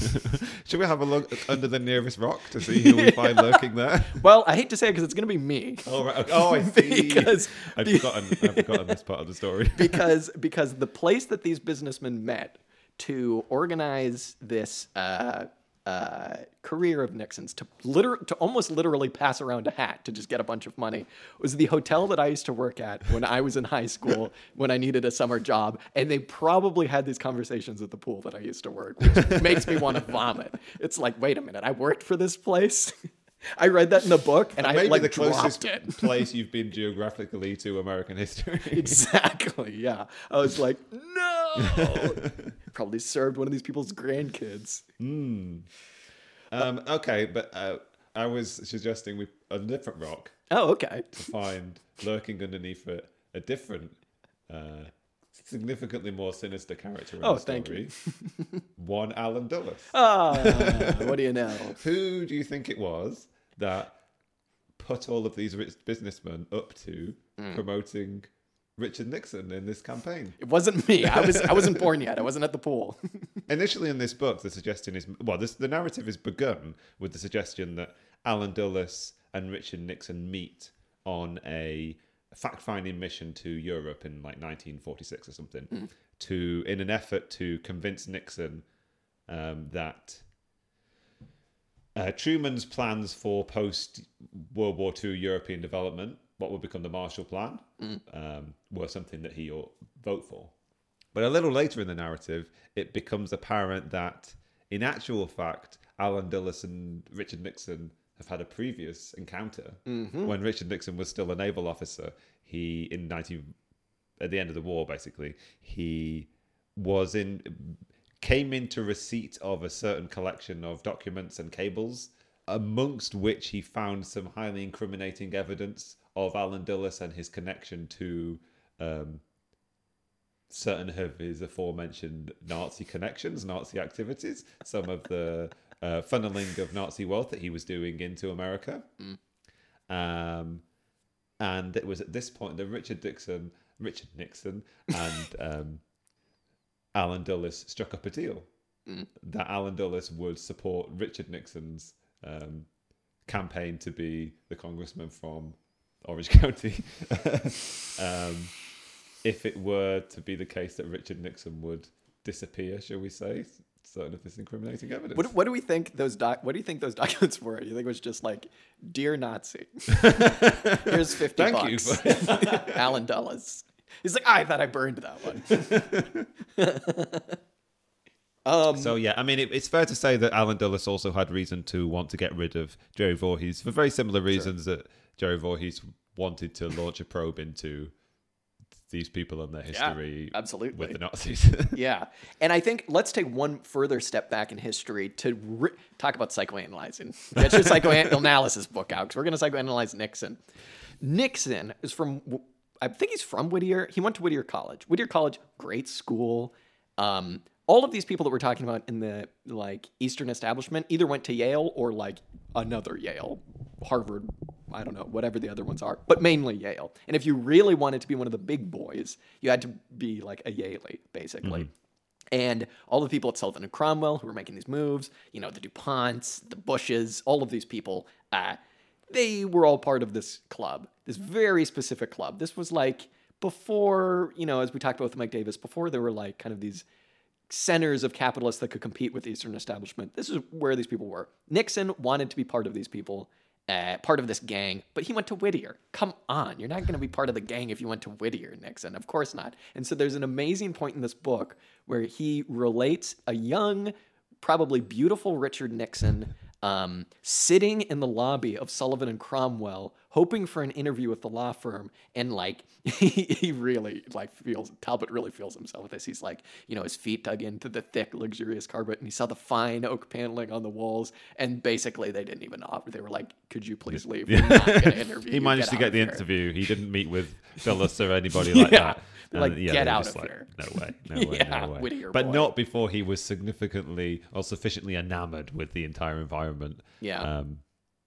And always seemed to believe that that was the place where he belonged. And that was what was most ironic about this meeting that happened in this Ojai hotel, was that it seemed to have been prompted by the fact that Richard Nixon was he was willing to run for office, but he was loath to accept such a small salary, based on the premise that he would be able to get lead a much more lucrative career at a New York law firm in the private sector, which is true. So that's why all these dudes at the hotel... I mean, like his previous efforts to secure himself a position at a New York law firm not gone particularly well. So it may have been a little bit of a fib on his part that he thought that he deserved all this extra cash. Yeah, it worked though, because they literally passed around a hat and were like, "Give gave us him so much money, lot such of a big money. bug." We need to pay a lot of people to call everyone in Whittier and tell them the jury Voorhees is a communist." So thus begins the rise of Tricky Dick. And Tricky Dick then, obviously, as you say, gets on the boat and finds these documents somehow, and gets in with Alan Dulles, which must have felt good. I hope he didn't destroy them. I hope he kind of kept them. But probably didn't do anything with them after that. And then, yes, he gets on the McCarthy bandwagon, and I suppose it all kind of falls apart. For Richard Nixon. For Richard, for McCarthy, certainly. Sure. How did McCarthy just die? Or was he just way too drunk? Everyone was like, all right, chill out, dude. I don't know. Yeah, I forget. I don't know. Whatever happened. I think it was just that he pissed off. I mean, I don't know. I'm just guessing now. I think he pissed off all the wrong people. I mean, maybe you can Google it and find out. I mean, basically, after McCarthy's gaze and ire fell upon the State Department, and he thoroughly ravaged that institution to the point where John Foster Dulles was terrified that he was going to lose his job just through the association and scandal of all of these, like, in air quotes, communists that he was potentially harboring. McCarthy turned his gaze upon the CIA, and Alan Dulles took a totally different strategy, which was one of total refusal to cooperate. There was somebody that McCarthy wanted to subpoena at the CIA, and basically Alan Dulles hid this guy from McCarthy or from the people that were trying to deliver these subpoenas. Sure. And they sort of continually tried to subpoena other people and tried to subpoena Alan Dulles at one point. And Alan Dulles just basically refused to go and give his testimony to the committee, kind of thing. But I think it was at this point that, like, everybody started to dig around in their big mounds of dirt to try and see what they could fling at different people, kind of thing. And I think there was quite a lot of dirt that stuck to McCarthy amongst other people. It looks like eventually the Senate censured him, and they made him stop. And then several years later, he died of hepatitis. So It's the sad ending for one McCarthy. America's drunkest man. America's drunkest man. Let that be a lesson, folks. However, Richard Nixon's legacy would go on. Although not without some hiccups. Certainly not without some hiccups. I don't know. Is there anything else you want to talk about? I would like to talk about one other piece of Richard Nixon's history. Sure. With a heavy dose of Alan Dulles. Okay. Sprinkled on top. All right. Or sprinkled beneath, Hit I suppose. It. Richard Nixon managed to get himself, thanks to Alan Dulles' endorsement and the endorsement of his New York cabal, managed to get himself on the presidential ticket of one Dwight D. Eisenhower as his vice presidential running mate. And somebody whose gaze falls upon Richard Nixon is a journalist named Drew Peterson, who uncovers several pieces of quite incriminating evidence. One relates to a slush fund that was set up for Richard Nixon. Surprise! Surprise! Which Richard Nixon manages to, I think, perhaps quite masterfully wriggle out of through giving of a televised public address where he's seen to defend himself quite well and give this sort of powerful speech and endear himself to the American public. And then almost days before Election Day in 1952, Pearson starts to perpetuate this new story of the connection between Richard Nixon and a Romanian oligarch. Oh, this guy. Forgot about this guy. By the name of Nicolae Malaxa. The suggestion is that Malaxa has paid Nixon a £100,000 bribe in the hopes of gaining Richard Nixon's help in fast-tracking his settled status in the US. Basically, he wants to move to the US and gain settled status there. And the person who put Malaxa in contact with Richard Nixon was one Alan Dulles. Wait a minute. This guy. Alan Dulles, who was Malaxa's lawyer and I think represented Malaxa's vast fortune, which he'd sort of like gradually sequestered into lots of bank accounts in the US and also sort of spread it all over the place kind of thing. Like that. Money crap. Everybody's money crap. Exactly. Basically, the note that I wrote down was Malaxa money everywhere. So I was just like, there was just this sort of taint of it all over the place. Just put it Alan Dulles, incredibly implicated. From what we've already talked about already, I don't think it's too incredible to believe that Alan Dulles wanted to protect this person's ill-gotten gains, shall we say? Sure, yeah, we could say that, yeah. So a little bit about Nicolae Malaxa. A humble background.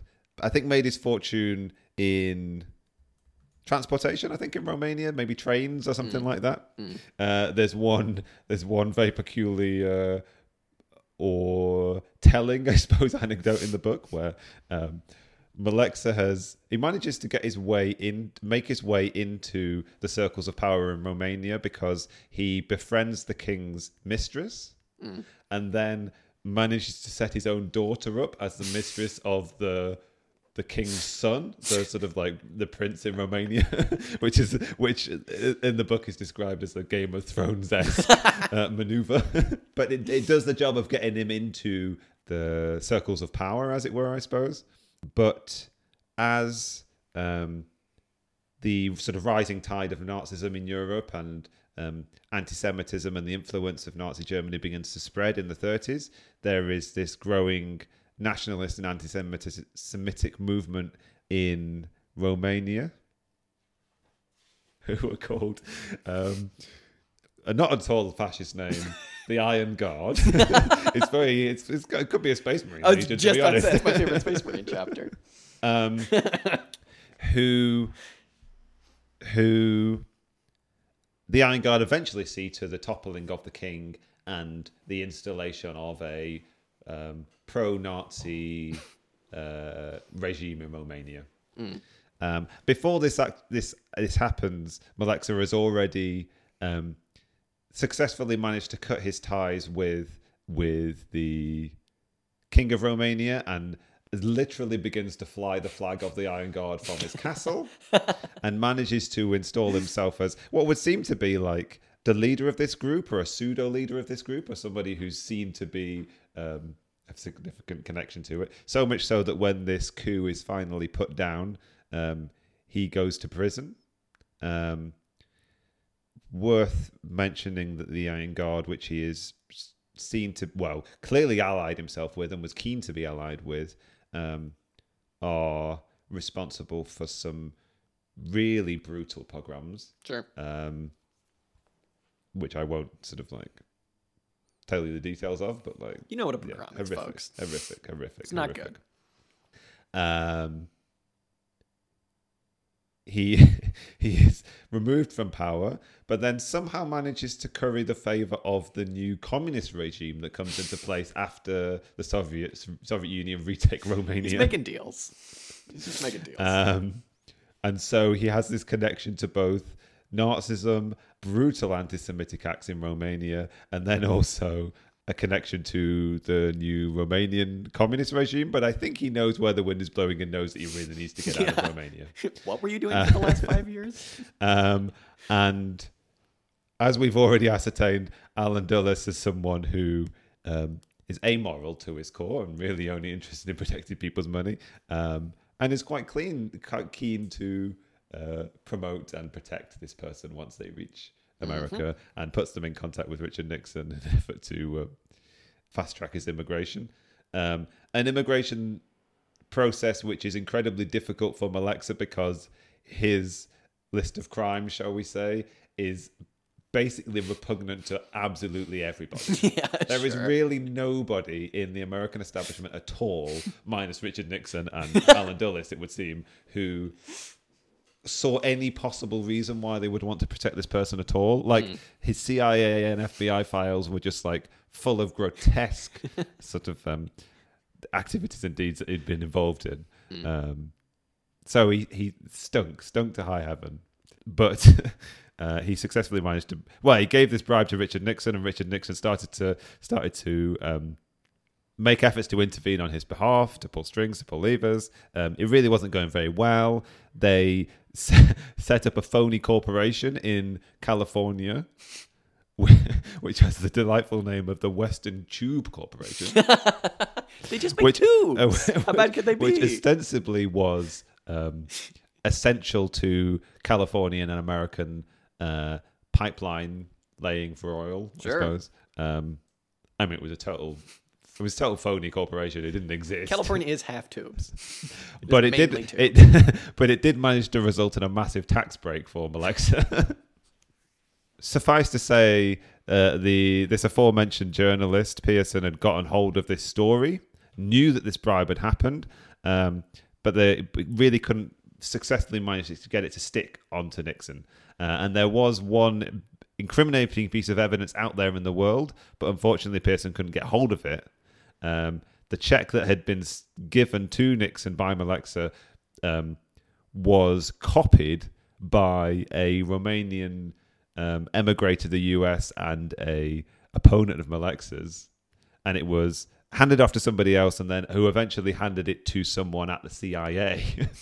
So the crucial piece of evidence that could have seen to basically scuppered Nixon's political career in 1953 was handed to the one person who was most keen on protecting the longevity of his career. Which, let's be clear, not many other people cared about Richard Nixon's career. No. Very uncharismatic, uninteresting fellow.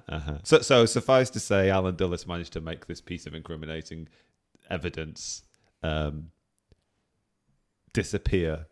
But there you go. Dastardly characters connected with even more dastardly characters, engaged in underhand scheming to protect their interests at all costs and ensure that nobody sees any form of justice for any type of evil that they've engaged in. Tell you what. So that they could set people up in careers where they could go and do even more dastardly and evil things in the future. Tell you what, Watergate not looking so bad. No. Not at all. It's just like they tap some phones. Who cares? Uh-huh. Again, it's almost like these stories are written to make you go insane, because it's like, as you say, keep turning over rocks and it's just the same people. It's like Alan Dulles died presumably, I won't say happy, but presumably comfortable, and presumably never faced any kind of issues for what he's done. The stuff that we're talking about that he's done so far, I hate to say it, but pales in comparison to the stuff that he'll do in these later parts of his career when it comes to foreign policy. The amount of deaths and suffering that he is directly responsible for in various countries around the world.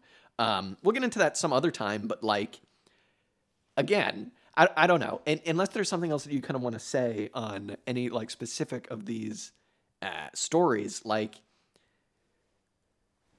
I forget exactly what it was that we talked about a little while ago, but we said something along the lines of any kind of left-wing movement, kind of like worth its salt, needs to use like everything in its arsenal to get people to listen to them, right? And when we were having the conversation, we were talking about like parliamentarism, entryism, all that kind of stuff. But like when it comes to any movement, whether it's socialist, you know, from progressive to communist, anarchist, whatever, if you're on the left, so much of your ideology does come down to just getting people to listen to you and getting people to understand how exploited they are and how things would work better if they controlled their own lives, basically. And there are a lot of ways to go about that.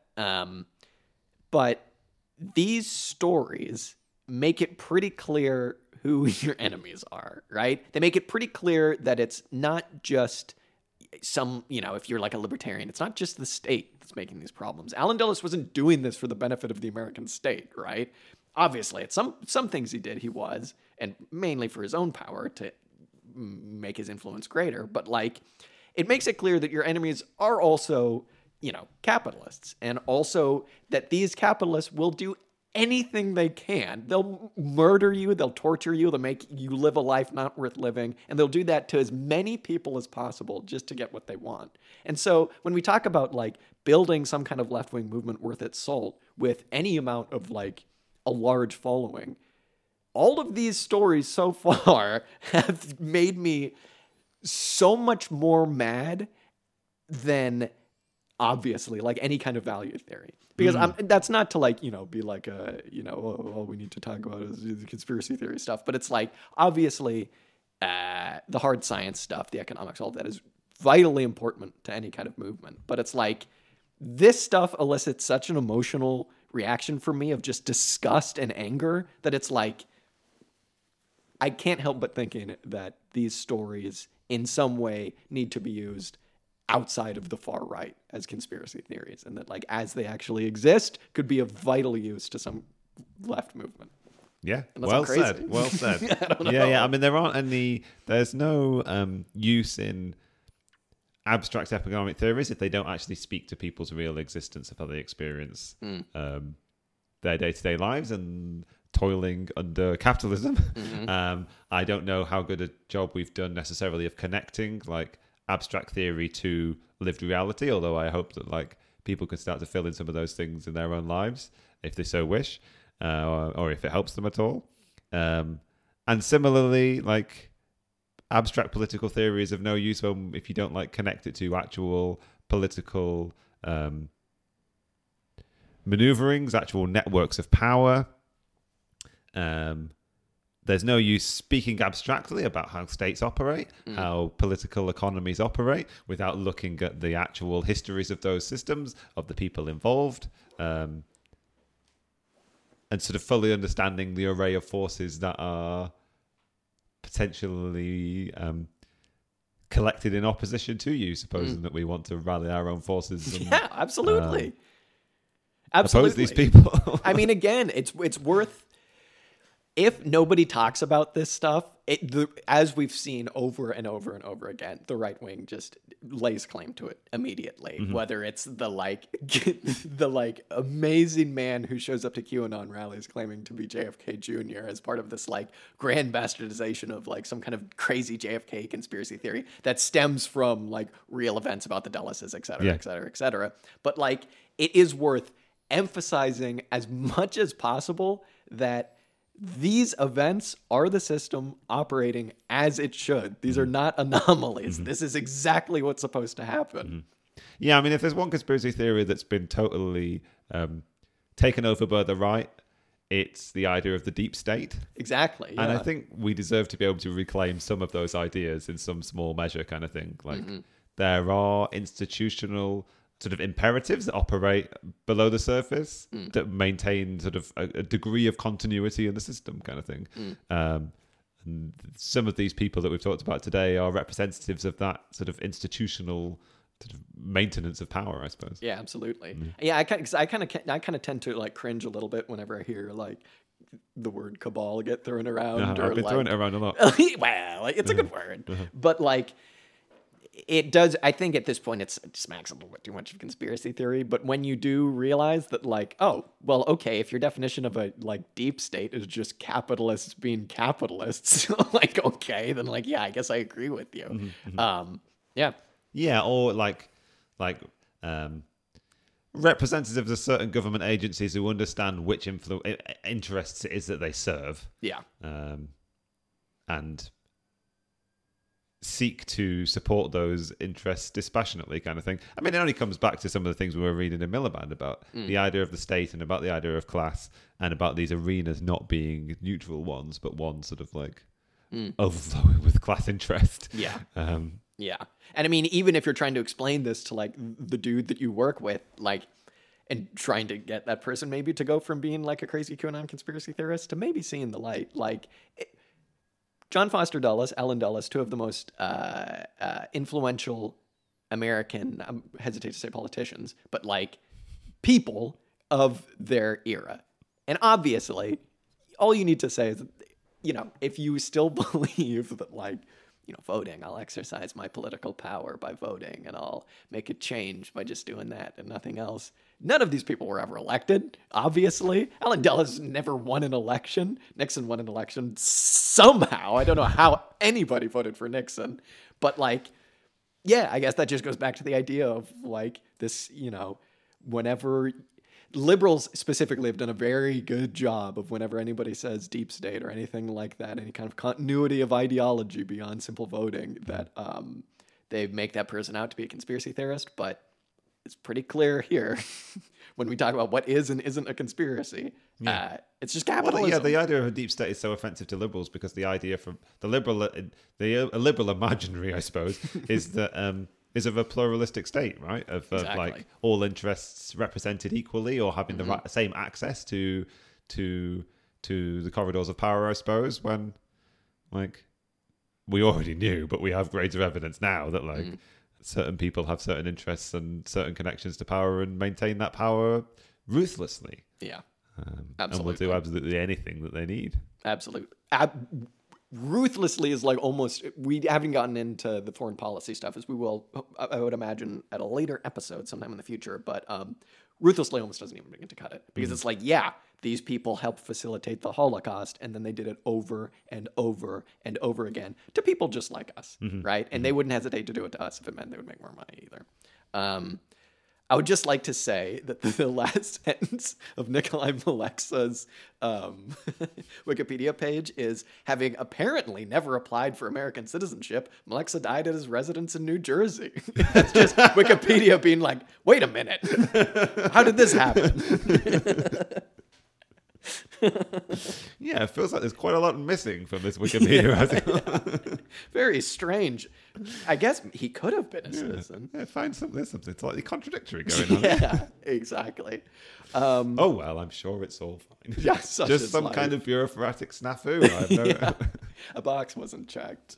Well, folks, I hope you now think about something different other than cool, sweet, sugary, carbonated refreshment next time you reach for a Fanta. And that you understand that perhaps this American brand of capitalism, maybe we could do better. Maybe something else could be done because this stuff is all still continuing. As we've said, yes, this book doesn't even get into the stuff that Allen Dulles really is infamous for. Or, I mean, it does, sorry, but we haven't covered it quite yet. This is all, like, leading up to the height of his power, because he's definitely not at it yet with Nixon. but we will probably get there eventually. And God help us, we might even talk about the third part of the book. I will say, this book, you're going to have to sit through some kind of like liberalish stuff. Extraordinarily well researched, though, and written more like a novel than it's popular history, I suppose. Yeah. But yeah, Talbot, dude, did his homework. Yeah, good book. Good book, folks. Just wild, if nothing else. Anything else, Dan? I haven't even eaten dinner. I'm like, thank you, everybody who sat through this entire thing. I don't know how long it is, but I feel like it's a long one. Been recording for 2 hours and 15 minutes. God. We've covered 2 chapters. Yeah, we have been going off. Maybe we'll trim it down a little bit, but yes. We commend your stamina. Absolutely. Commend your stamina. Well done. And again, thank you to our sponsors, IBM, Coca-Cola, Chase, Ford, GM, Kodak, Dow Chemicals, Brown Brothers, Harriman, and Standard Oil. This as always has been Jack and Dan coming to you live from the Sullivan and Cromwell offices in a penthouse in, I don't know, Manhattan. I don't know. Yeah, I've been Jack. Thank you very much. I've been Dan. Cheerio, folks. See you next time. Oh my God. Oh my God.